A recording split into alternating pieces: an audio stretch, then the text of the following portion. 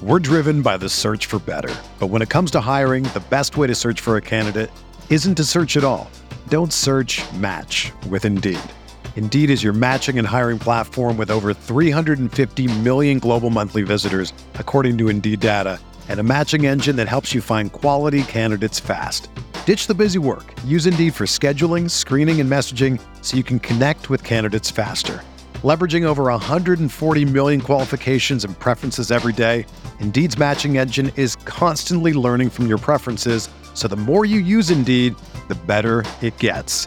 Join more than 3.5 million businesses worldwide that use Indeed to hire great talent fast. And listeners of this show will get a $75 sponsored job credit to get your jobs more visibility at Indeed.com/Blue Wire. Just go to Indeed.com/Blue Wire right now and support our show by saying that you heard about Indeed on this podcast. That's Indeed.com/Blue Wire. Terms and conditions apply. Need to hire? You need Indeed.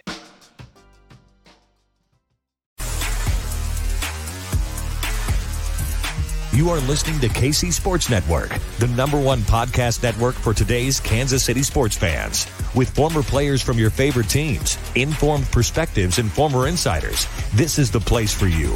You can find us wherever you listen to podcasts or on our YouTube channel, all over social media, or our morning newsletter, KCSN Daily, dedicated to your Kansas City Chiefs. KC Sports Network is proudly presented by Emprise Bank, your partner in possible.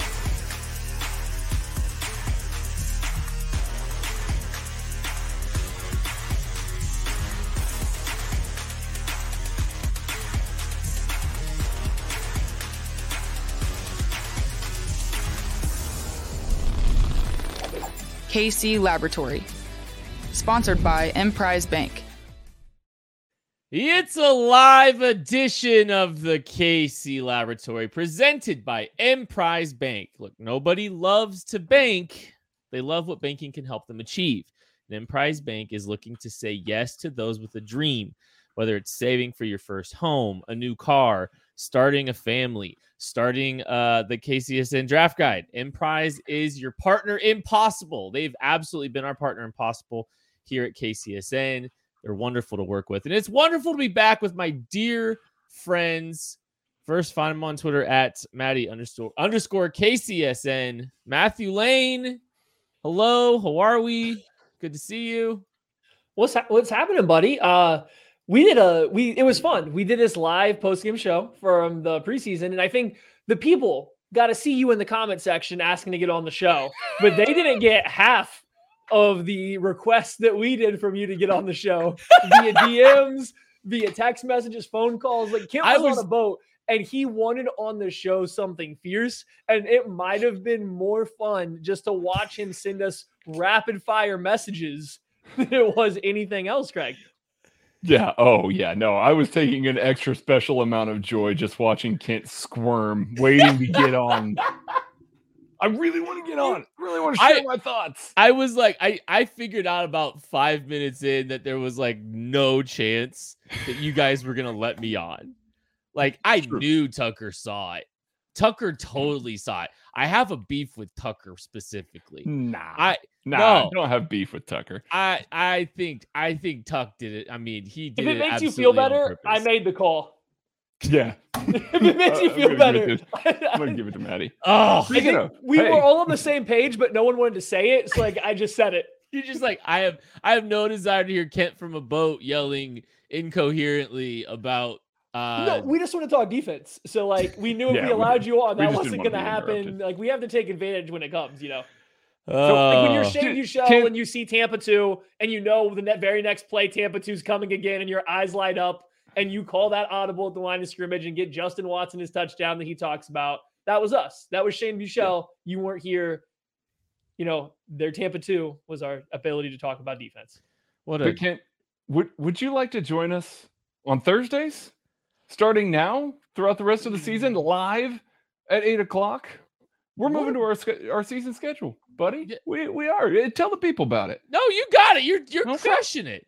Oh, thanks, bud. We're going to be live on Thursdays at 8:00. You are used to us being live on Mondays at 8:00. We are going to be giving you the game preview every single week, starting this week. Thursdays, KC Sports Network on the YouTube page. That's where we will be live. The audio will be available afterwards. The video will be available afterwards.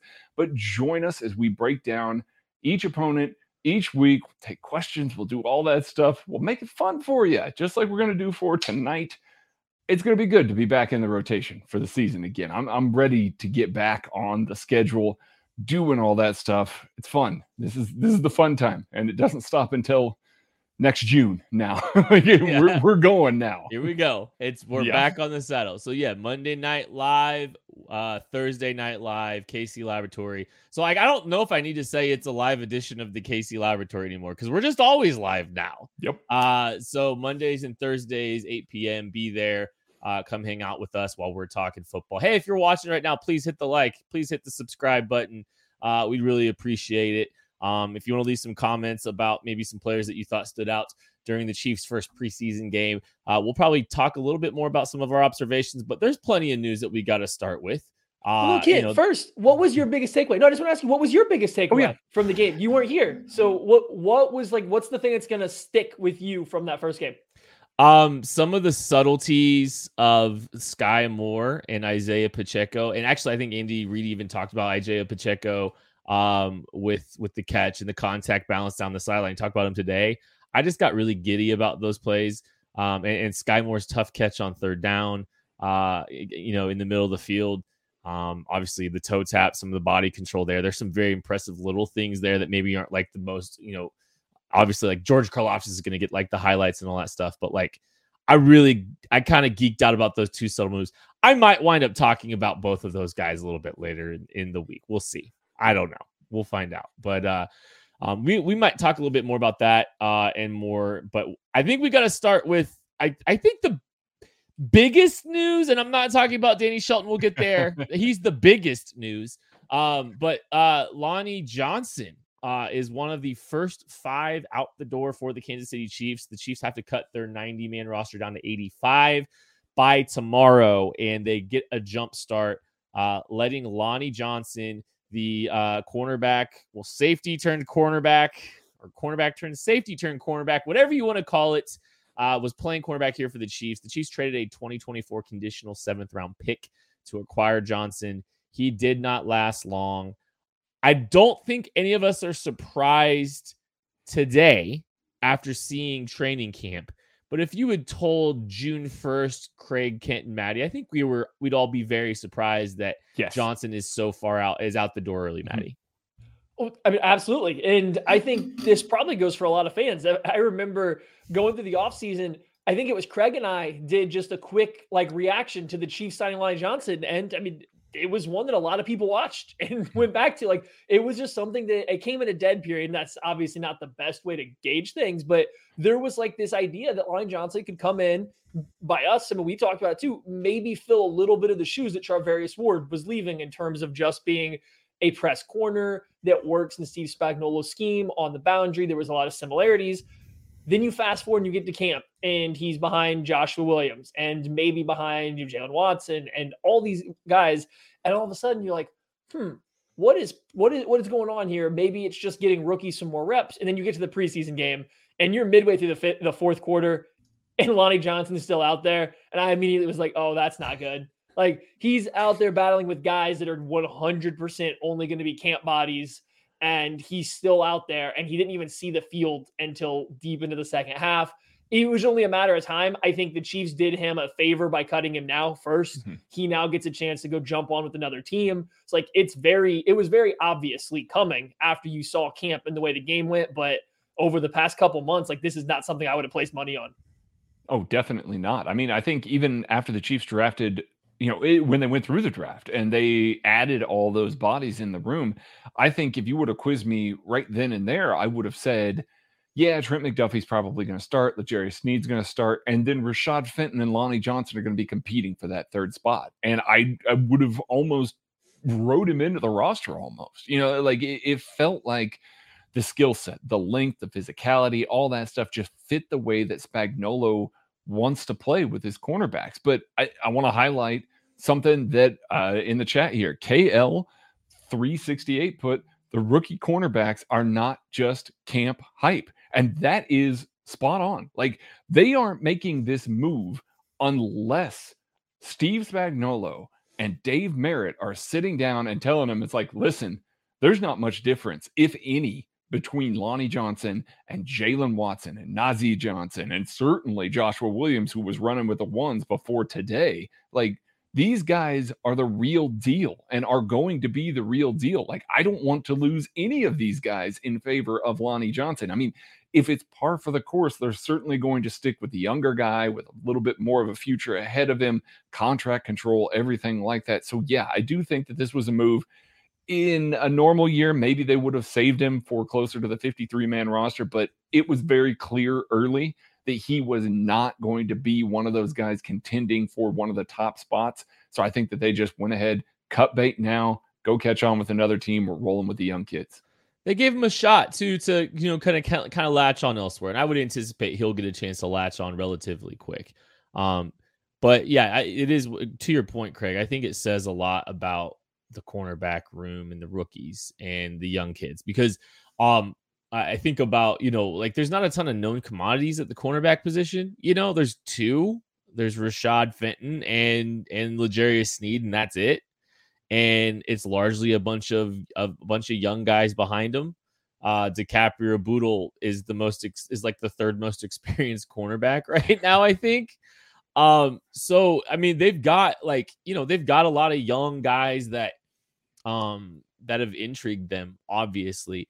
I know Jalen Watson got roasted by Tristan Ebner in space, but like, everything else about his game left me very, very, very encouraged. I could talk about this for a Let's long go. Honestly, time. hey, can we? I'm fine sidebarring and going there because, please, let's do it, because I was very pleased with what we saw out of Jalen Watson yesterday or on Saturday. Absolutely. If you go to KCSN Daily, that's the Substack, kcsn.substack.com, $30 a year or $5 a month, you get access to a whole bunch of stuff. Chance to win Chiefs tickets to every home game, exclusive film rooms. We'll be doing one on George Karlaftis this week, and all of our film breakdowns. I did a breakdown of the first team defensive backs, but I could have done a full breakdown on Jalen Watson just by himself with the second team there. He was that. There were so many positive indicators, so many ways. He was in the hip pocket of his receiver the entire time. The Bears receivers aren't anything to write home about, but he dominated them by and large. He was able to come up with a good PBU. He made a couple crucial tackles. He was sticky throughout the entire coverage tree, that he had to be a part of there. And I think the part that I loved the most was his timing on passing guys off. This goes for all those guys on the first team as well, but Jalen Watson as well showed an innate timing for peeling off of his guy in zone coverage, peeling off to the flat, being able to transition between guys during route combinations.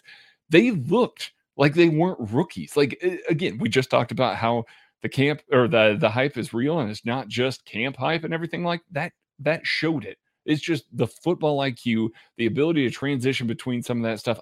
Maddie, I know you felt the same way. You were all in on his game after Saturday. Yeah, I was trying to watch the coach's film of the game, and NFL has made that quite difficult to do. But as I struggled through, I came when I was like, okay, Jalen Watson had probably the best overall game out of any, I think, of the secondary players for the Chiefs. Now, he was going against second, third, fourth stringers, so like, you have to take that into consideration. But from the pass breakup on the slant to, like Craig's talking about, just understanding and seeing the game. There was a play in the red zone off play action where a linebacker's chasing the running back out into the flat, who then he's turning up to go to the back pylon. Watson sitting there telling the linebacker to go peel off and take a crosser so that he can take the running back. And he's pointing it out. He's calling it immediately. And then he has great coverage, takes away any throwing window. It's an incomplete pass. It's like, he was just, the game didn't look too fast for him. The spot didn't look too big. There's going to be some issues when you watch his footwork or his handwork. He's going to be a little grabby. His foot speed isn't always the quickest, but he clearly was up to speed with what the Chiefs wanted him to do. He seemed to really understand it mentally. And I think Steve Spagnuolo earlier, in camp was directly talking about how there's some guys, and it happened right after Jalen or Watson got put on the first team. He's like, some guys just need to be put with other guys that are playing faster to spark them to play faster. They'll be a little bit slower when they're playing with other guys that might be still putting it together. And it was almost pretty much a one-to-one comparison for him. it looks like that might have worked. Getting some of that time with the first team guys, operating a little bit quicker against the first team and with the first team defense. He was quick out there and he was sharp. So, like, I really like what I saw. Yes, he missed a tackle, in which the linebacker and defensive end both crashed down, left the man completely on an island with 23 yards to cover. He took a bad angle. He got beat, but it wasn't just. I mean, he cut up inside, right? Hey. Force defender. It wasn't just his fault, but he got, that wasn't a great play. But besides that, he came up and made some big hits. He was physical. So yeah, I really like Jaylen Watson's game. I hope he gets to play a little bit earlier. Like, he should be competing with what we saw with Joshua Williams for whatever cornerback. This is going to be cornerback 4, I guess, maybe 3, depends on how you want to, or 5, I guess, depends how you want to go about it. But he's earned the right to be in that competition now, even though I think Williams should still have the head up right now because of the entire camp long battle. So I just quickly looked at it, and we had Jaylen Watson and Joshua Williams in the KCSN draft guide nearly identical to each other. In fact, Jaylen Watson was a slightly higher grade. So we had a pretty high regard for Jaylen Watson in the draft guide. So it was good to see. It was good to see. I think Joshua Williams has shown a little bit more fluidity through his frame than I thought from Watson. Like, I think Watson's been a little bit more rigid, but like, I think, you saw a lot of the reasons that we liked Watson coming out. I mean, physicality, the length plays.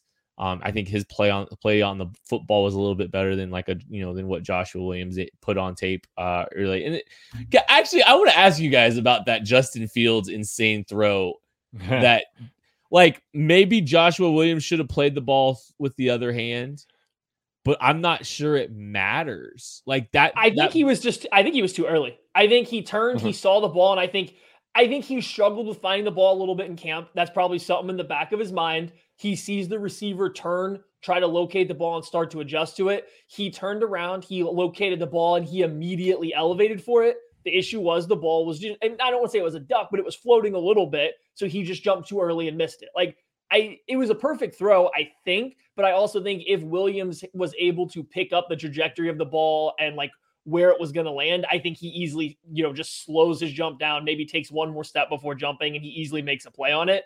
So it's going to happen. You like that he got his head around. You like that he attempted to make a play on the ball. He just honestly was early. And that's, I guess, good news, seeming we've seen him not play the ball a few times from some clips throughout training camp so far.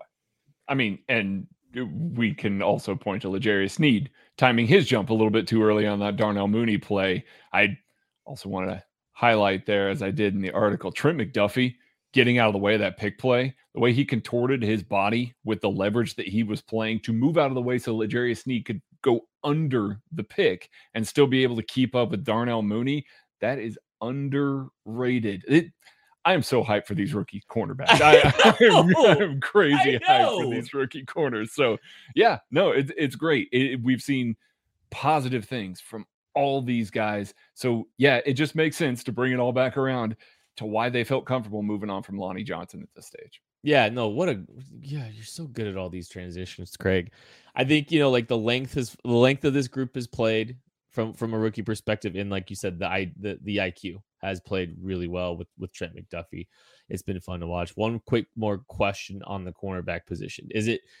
Do we think it's DiCaprio? And I know DiCaprio Boodle's probably got, a leg up from the slot perspective. Do we think it's DiCaprio Boodle versus Nazeeh Johnson for the last cornerback spot? Like, I think L'Jarius Sneed, Trent McDuffie, Rashad Fenton, Joshua Williams, Jaylen Watson are locks. Is it Nazeeh Johnson versus DiCaprio Boodle, we think? Listen, I'm going to say this, knowing full well how Maddie's going to take this. I don't think that we can just shove Chris Lamons out of the way here. I think that right now he is on the roster. So I think that I don't think that so I think he's on the roster. So I think it's closer to Jaylen Watson, DiCaprio Boodle, and Nazeeh Johnson are all competing for a spot. And right now, DiCaprio Boodle is the only guy that plays in the slot unless you're comfortable putting Rashad Fenton back in there. I don't think, as good as Watson was, I don't think he's ahead of Boodle if you're starting to parse out who's making this roster, because Boodle does more. I mean, he just simply does more. He's a proven special teamer. He was called up last year to play special teams and spots for the Chiefs, so he can do it. He's played some safety for the Chiefs last year in camp. He's playing, in the nickel. He played on the outside at Nebraska, so he can play.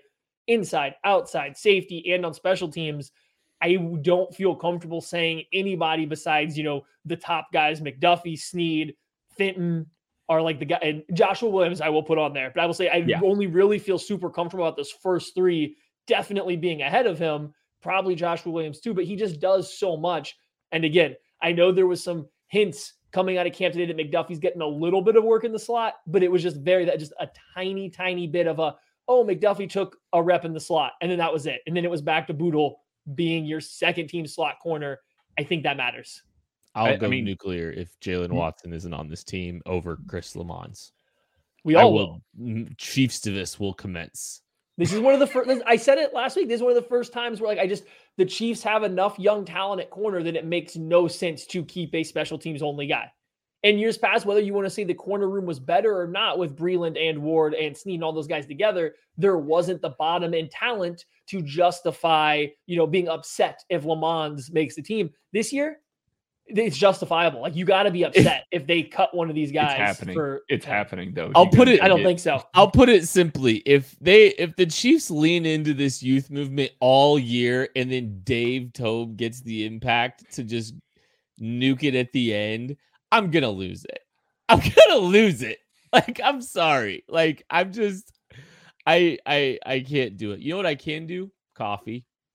And Trade Coffee connects customers to the freshest and best tasting coffee they've ever made at home by partnering with the country's best craft roasters. These are independent businesses from big cities and small town. Trade customers are truly impactful for these independent roasters, often being the largest source of new growth for them. And you can take a simple quiz online.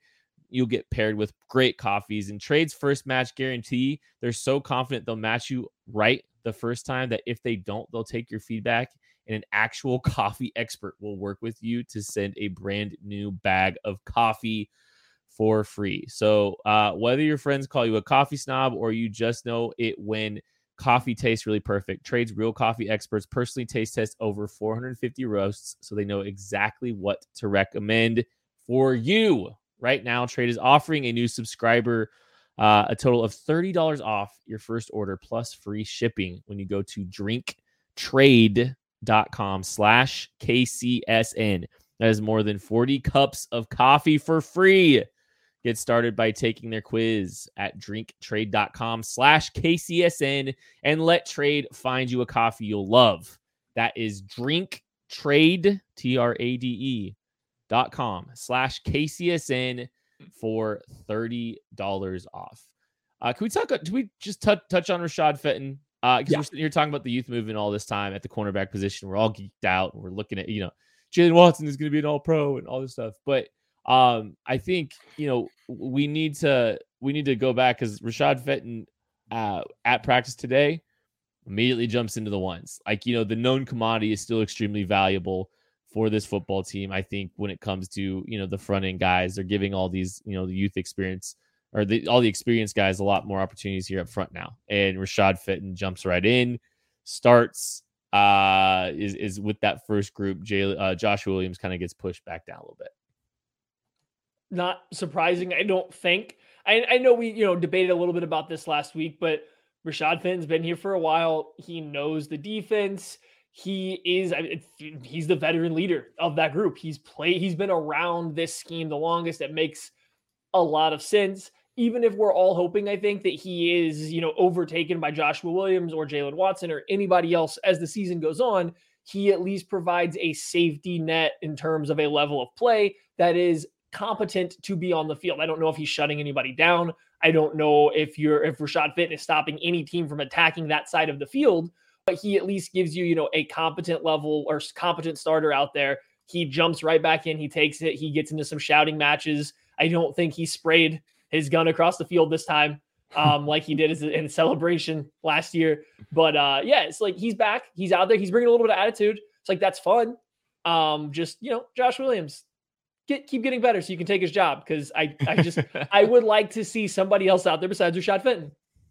I mean, I think what we'll probably see Rashad Fenton start. We've seen Spagnuolo go maybe 2 on, 1 off with some of these corners, maybe have Rashad Fenton get a couple of drives, maybe talking week 1 here, a couple of drives, and then switch him out for Joshua Williams and just kind of see what you've got. He's done that with Rashad Fenton specifically. Did it last year with Fenton and Mike Hughes. Like, he rotated guys until they felt comfortable with what he had out there. And even Mike Hughes at times throughout the season was the first choice guy over Rashad Fenton in a couple of occurrences. So it remains to be seen. That doesn't mean that Rashad Fenton is locked into that.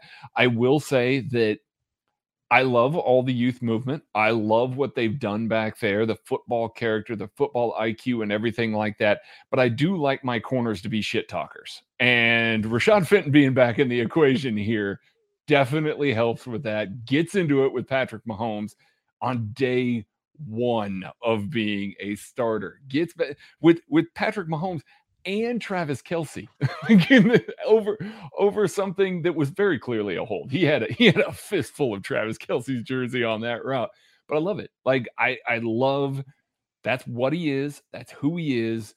I love that being out there. I love that mentality being out there. And I love somebody that's going to be that fiery about it. Travis Kelce mentioned it after practice because he was on the podium. He said, man, he loves Rashad. Like, he loves playing against a guy that's that passionate, that loves going up against him, that loves bringing that sort of fire to him. And that competition just kind of breeds new competition all over camp, makes them all better. So him bringing that just day 1, I loved it. I absolutely loved it. Do you think the Chiefs are missing that? Sorry. Maybe a little bit. I mean, just because Mahomes got mad. Mahomes was like actively frustrated with what was being said, and it takes a lot to upset him. He doesn't get that upset easily when guys are shit talking him on the field. So here you have Rashad Fenton, his teammate, in the first day of practice saying enough to visually and verbally upset Patrick Mahomes. Like, has the defense just lacked a guy that is willing to do that over the past couple of years, or are they afraid to because the offense is just so much better? I mean, I don't know. It just was funny to see how upset he got at Rashad Fenton. He got mad. He was yeah, mad. that's what I'm saying. It doesn't happen often. I mean, it was such an egregious hold that it's not making anybody better too, and that's a wasted rep. So he could just be annoyed with how, I'm serious. I mean, he could be annoyed with them wasting everybody's time. Listen to that was a quarterback. That was egregious. That is getting called 10 times out of 10. He said he was doing it all day too. Yeah. Yep. So they're just, hey, you're wasting our time. We can't get better because you're holding us back. I don't know. Who knows? I could see that. I condone it. I condone the angst. I'm just saying, hit the like and subscribe button if you condone the angst of Patrick LaVon Mahomes as well. Leave a comment if you want. We want to hear from you guys. If you have some stuff you want off your chest about the cornerback position, Rashad Fenton's egregious hold, whatever. It's getting worse. If you side with Rashad Fenton here, you can also hit the like button. I don't want that to go unnoticed. If you're on Rashad Fenton's side, you can also hit the like button. Yeah, I don't think it's. Oh, it was. Thank egregious. You, Paul. Says egregious. LOL. Hardly. Paul. Thank you, Paul. I wonder who's the offensive guy and who's the defensive guy here. Paul, we're gonna fight. You know, they say that when you're on a show, the best way to engage with the audience is to threaten them.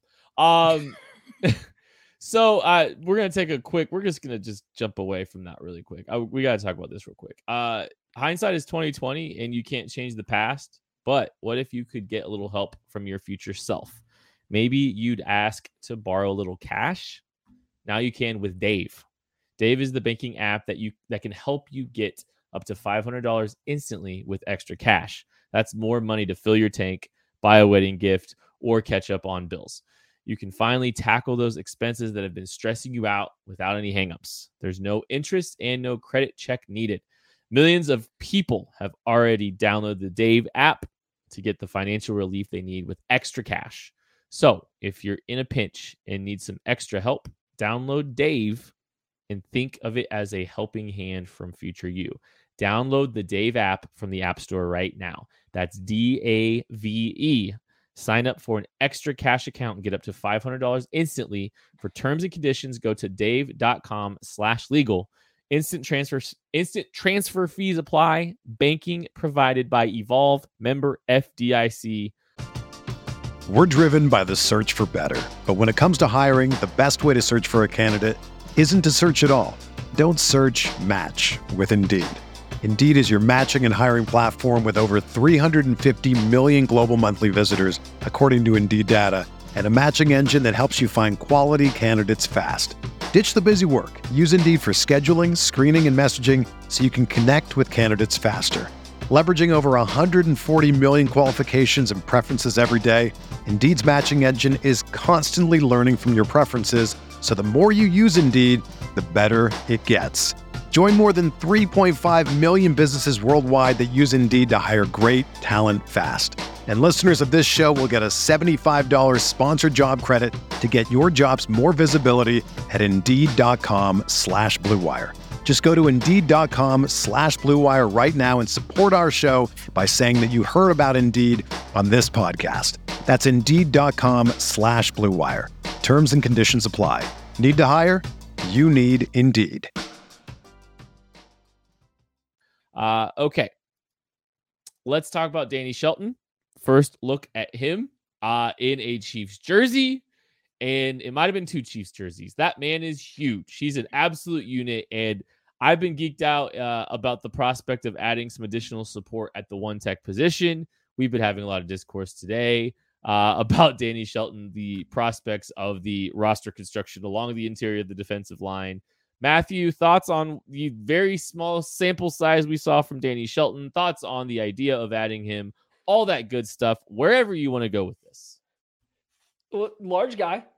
He's clearly a backup nose tackle type that is coming in to sit in the, in the middle of the field, clog up some run lanes, give Derek Nottie some spell as a run defensive tackle. Because quite frankly, the Chiefs have 0 on this roster after Derek Nottie. Mm-hmm. I like the addition of Taylor Stallworth. I think that there's a chance he can do good, but he's still a penetrating, slashing defensive tackle. He's not a guy that's going to always excel eating up space in the middle of the field. They don't have anyone to do that after Derek Nottie. So yeah, I'm fine with Danny Shelton coming in and hopefully being that guy. When you start looking through, some of their defensive tackle roster, you got Nottie and Chris Jones starting, and then you have Tershawn Wharton, Taylor Stallworth, Colin Saunders, even Mike Dana playing on the inside, Malik Herring. Like, these guys are all quicker pass rushers, a little bit more on the undersized side. Like, get somebody else in there that can actually hold up against a double team and they can stop the run. I'm all for it. I don't think this is a lock to make the team by any stretch of the imagination. He didn't look particularly great in the clips that we saw. He just looked particularly large and capable of holding an anchor versus multiple players. Yeah, that's and maybe that's my concern. I do think that this role is desperately needed. I mean, we remember all these guys that have played this position in the past. Mike Pennell is the first guy I think that a lot of people come to mind, and he played nearly, he played around 320 snaps. Colin Saunders actually started as that backup nose tackle role that, early on in that year, played about 70 snaps. So that's about 400 snaps that the Chiefs are allocating to a backup one tech position. Now, last year, Jaron Reed tried to play that role. They tried to put him in that role a lot to some limited success. That's not really his forte there. So they obviously looked at the roster and went, we're not going to test out another penetrative, interior defensive lineman. We want to get a guy that can eat up some space. Danny Shelton can definitely do that. He's a hard man to move. He's a very big man. The thing that I look at a little bit with all of this is I see a guy that is very large. He's always been very large, but his best year in the NFL was arguably his second year in New England. His second year in New England, he dropped a ton of weight to get down to 325 pounds. The year before, he was playing closer to 350, and Bill Belichick hated something about the way that he was playing at the end of the season and started making him a healthy scratch. I don't know if people remember that at the end of 2018. He was a healthy scratch for a Bill Belichick defense because he didn't like something about what was happening on the field. Obviously got rectified with losing some weight, maybe some focus, something like that. Had the best year of his career. Since then, he's bounced around again, and he looks to be bigger again. So I do wonder if he's going to be able to contribute in the way that the Chiefs have asked that backup nose tackle role to play for them. And I know it just seems like, hey, go out there for a drive or two a game, eat up some space. That's all we really need you to do. But Derek Notty's also not been the healthiest guy either. And so if you are relying on a guy to come in for spot duty and you're going to keep one of 4 players, essentially, it's basically 4 guys along the interior that Steve Spagnuolo typically keeps because he likes to kick those defensive ends inside. If you're keeping 4 guys and one of them is going to be a backup one tech, he's got to be a guy that you can rely on to play a lot of snaps. So remains to be seen. Maybe he'll go out there. Maybe he's got a gas tank underneath there. Maybe that's what that is. And he's ready to go for 500 snaps, and I hope he proves, all of this that I'm saying wrong, but I do want to see him on the field for some extended periods of time. Hopefully we get to see some this coming weekend to try and get a little better judge of where he is with his conditioning, where he is in the way that the Chiefs typically use that position. My only counterpoint to that is like, I imagine life without Derek Notty, without a stable. Oh yeah. Yeah. It's desperately needed. What are you? I mean, I love Turk Wharton. He's awesome, but like Turk Wharton's there for sub packages. I mean, that's it. That's the proven commodities along the interior. And as far as guys that can really be forces in the run game, I mean, I think the list starts and stops with Derek Notty and Danny Shelton. So that's what worries me. And that's why, the fascinating roster construction in some regard too, because like, do the Chiefs not care that much about that? Like, what's the deal there? Like those are the things I wonder. I'd rather have Steve Spagnuolo cares. Steve Spagnuolo desperately. Steve Spagnuolo cares if you can get run on. I would also counter. Danny Shelton argue like maybe that year in New England 2019 was his best overall year, but as a pure run defender, back when he was heavier with Cleveland in 2000, I believe. I mean, it was a while back, but 16, 17, he was clearly heavier. Those were probably his better run defending years. Like that's probably when he was at his best as just being a plugger that is clogging up the lanes in the middle. I can understand why Bill Belichick, who had Vince Wilfork and then a bunch of guys that can actually move a little bit afterwards, is like, hey, we need you to move. Whereas, I'm just, in theory, he's only getting on the field to clog up run lanes a la Mike Pennell during his run with the Chiefs. Now, I understand Craig's concern.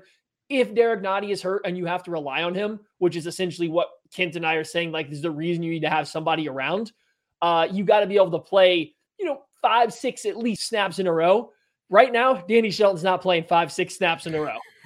He's just not. He's taking the college knee to get off the field. He's just not doing it. Like, so you're hoping by, October, mid-October, he's back into football playing shape for a very large nose tackle. And then you're just trying to get him just in spell duty. I see a need for him on the roster, whether it's him or somebody else that can do it.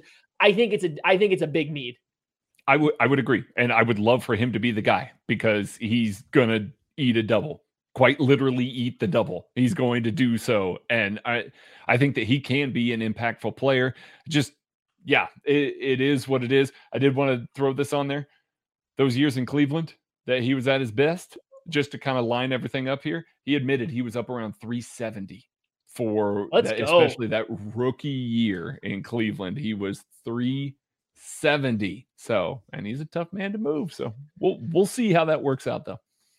We will be taking a few questions here before we get out of here, I believe. Is there anything else you wanted to cover, Matthew?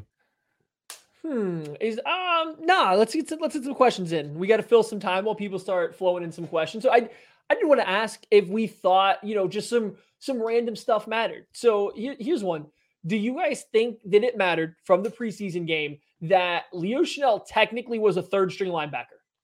He didn't play with the second string linebacker unit. He didn't play until Elijah Lee was complete. I mean, he played one snap before that, but it was Jermaine Carter, Darius Harris, and Elijah Lee for a couple series.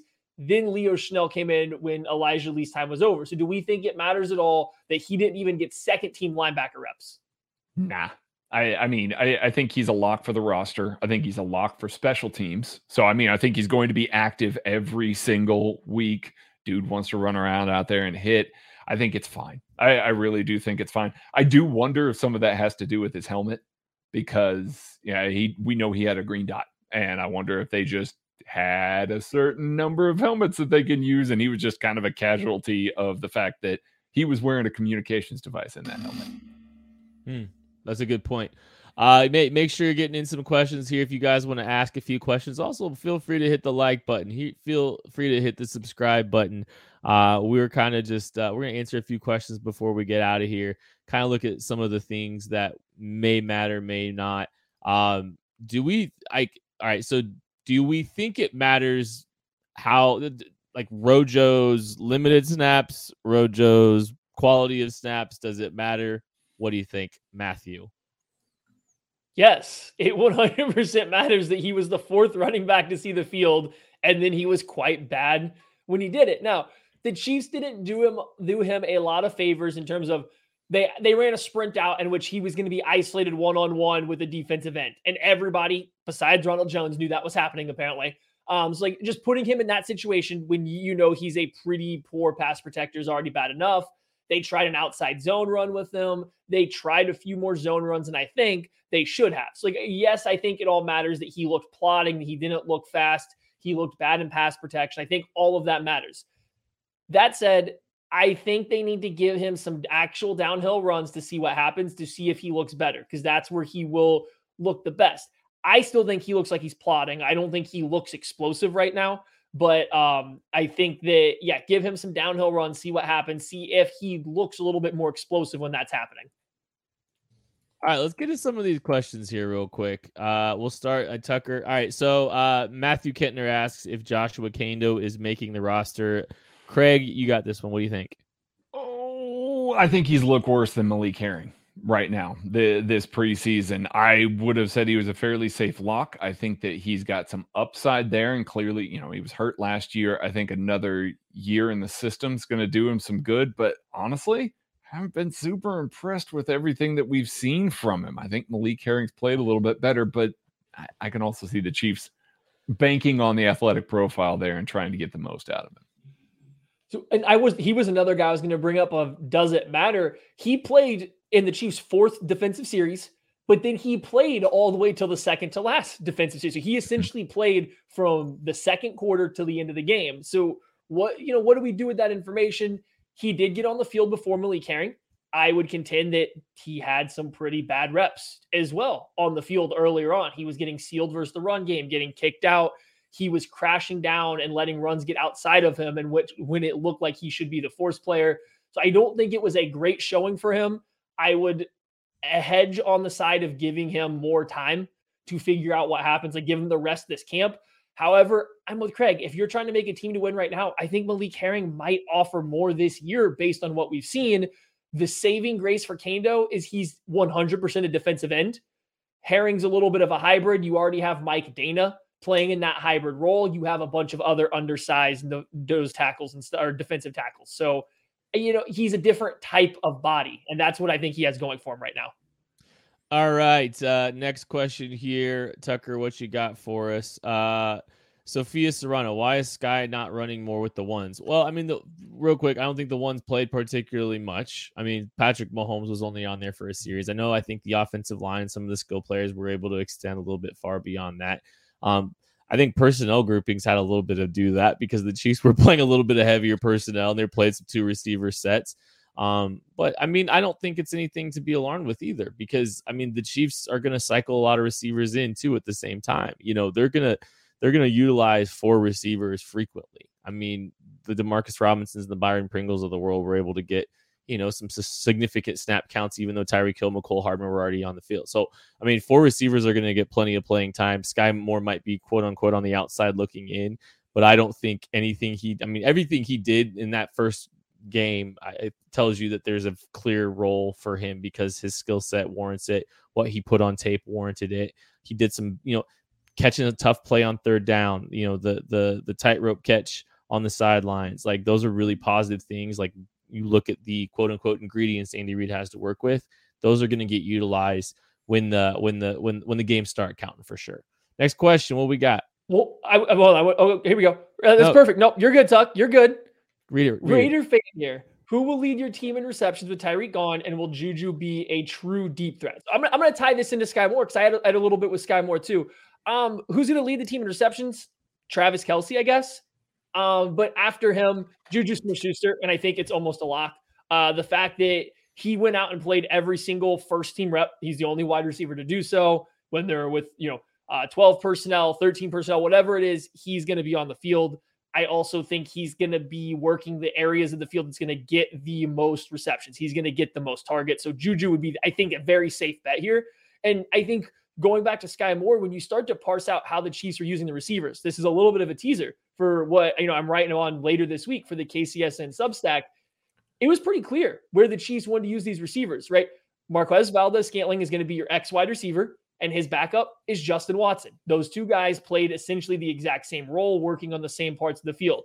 Juju Smith-Schuster is going to be outside when there are two wide receivers, obviously, but he's the first guy they want to kick into the slot. You know who else did that?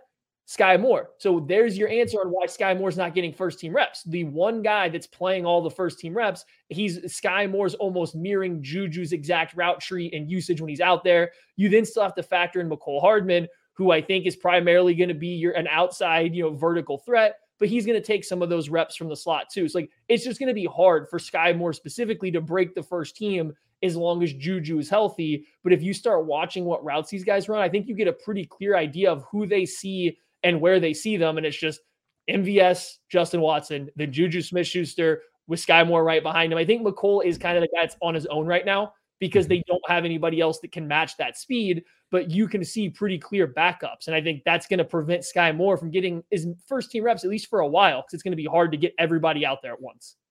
And for what it's worth, Juju ain't playing 100% of the snaps. I mean, Andy's going to rotate those dudes around. Sky's going to see plenty of snaps, and the two of them will be on the field together. They will. That's not what Maddie's trying to say here, but out of 11 snaps. In the preseason here, especially when they're working so much, heavy personnel, like Sky's just going to be mirroring him behind him. All right, next question, Tuck. What you got for us? Jason Thomas, how do you feel about Darian Kinnard working behind Prince Tega Wanogho at right tackle today, Matthew? The offensive tackle position was a train wreck in this game. Andrew Wiley didn't play particularly well, but he was fine. Orlando Brown Jr. was fine. There was a play. If I'm going to be nitpicky, there was a play where he cost MVS a touchdown because he got beat to the inside. But it is what it is. After that, Roderick Johnson is not playable. He can't be a second string offensive tackle. I thought Garen Christian was fine. Not saying he was good, but he was fine as a backup left tackle. I thought Roderick Johnson was terrible. And the thing is, he was clearly better than anybody that played tackle after him. And that includes Darian Kinnard. So yikes. Chiefs offensive line is not good after the starting unit. I think if they have any significant injuries, they are in trouble because those units looked really bad. Roderick Johnson, Darian Kinnard. They had a couple other guys playing on the outside. I think the guy that was cut today as well was one of the guys playing tackle. I'm not going to attempt to pronounce his last name. It was just bad, though. It was bad. So I don't feel good about the way Kinnard looked in that first game. Listen, we like the way that Prince Tega Wanogho looks when he's on the field. He's just rarely on the field. I'm not mad at Prince getting a little more run. He's just never healthy there. That being said, put some respect on Nick Allegretti's name, Maddie. Come on now. That man is very clearly offensive line fine. 6. He is. him and Garen Christian, I think, are by the guaranteed spots as backup offensive tackles. And I think their play shows that. And I honestly think Austin Ryder's probably guaranteed a spot if I'm looking at it right now too. It's just there was so much bad with those guys that it's just really overshadowed them being fine or capable.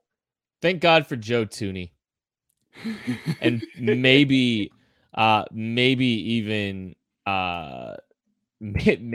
Trey Smith. I don't know. We'll find out. All right. Well, let's get a couple more questions in here. TikTok. Anything? I think Tucker had a question that he put up briefly that was talking about, I think it might take Juju Smith-Schuster a little bit to learn to drift with Patrick Mahomes as Mahomes is scrambling a little bit, just saying that MVS understands it playing with Rodgers. Juju's been with a statuesque quarterback, so it might take him a little bit of time before, he's just not that he's not ready to play with Patrick Mahomes, just it might take him some time to feel comfortable with the broken plays. How do you guys feel about that? I mean, you use the word statuesque when referring to Ben Roethlisberger, and that's We'll leave that one aside. It's nicer than I usually am. He's very not pretty. But yeah, no, I think that's a great point. Working with Aaron Rodgers, working with him on some of that stuff, those second reaction plays, things like that, it makes sense that MVS is a little more attuned to that. Some of that might be because it seems like MVS was pretty much at every one of those, training things that Mahomes did down in Texas. Juju was certainly there, not saying that he didn't put in the work or that he won't get to that point, but I do think that it's kind of innate in the way that MVS plays because he's been in the system for so long. And then just being on that same page as Patrick has done some of that scramble stuff in Texas, it probably just means that he's just a little further ahead on that. That being said, Juju, I think he'll be fine at it. I do. I think he's not necessarily going to drift in the same ways. I think you're going to see him find space. So I think it's going to be a little bit different than MVS. MVS might mirror Patrick as he comes across the pocket because he's just kind of used to doing that with Rodgers. I think you're going to see Juju kind of out leverage a safety or something like that, work into space, knowing that Patrick is going to be able to toss the ball all over the field, no matter where he is, find the space and offer him that other alternative there. So I think they're going to complement each other on those scramble drills, honestly. All right, Tuck, next question. What you got? Alyssa Harger, what should we be watching for against the Washington Commanders? Well, Alyssa, tune in Thursday live. It will be a game preview edition of the KC Laboratory, breaking down all things Chiefs Commanders. Thursday night, be back here 8 p.m. We will answer all those questions. Thank you all so much for listening, for watching, for asking wonderful questions. This is the KC Laboratory. We'll catch you later. Sky Moore. Watch Sky Moore. Sky Moore. This is the story of the one. As a maintenance engineer, he hears things differently. To the untrained ear, everything on his shop floor might sound fine, but he can hear gears grinding or a belt slipping.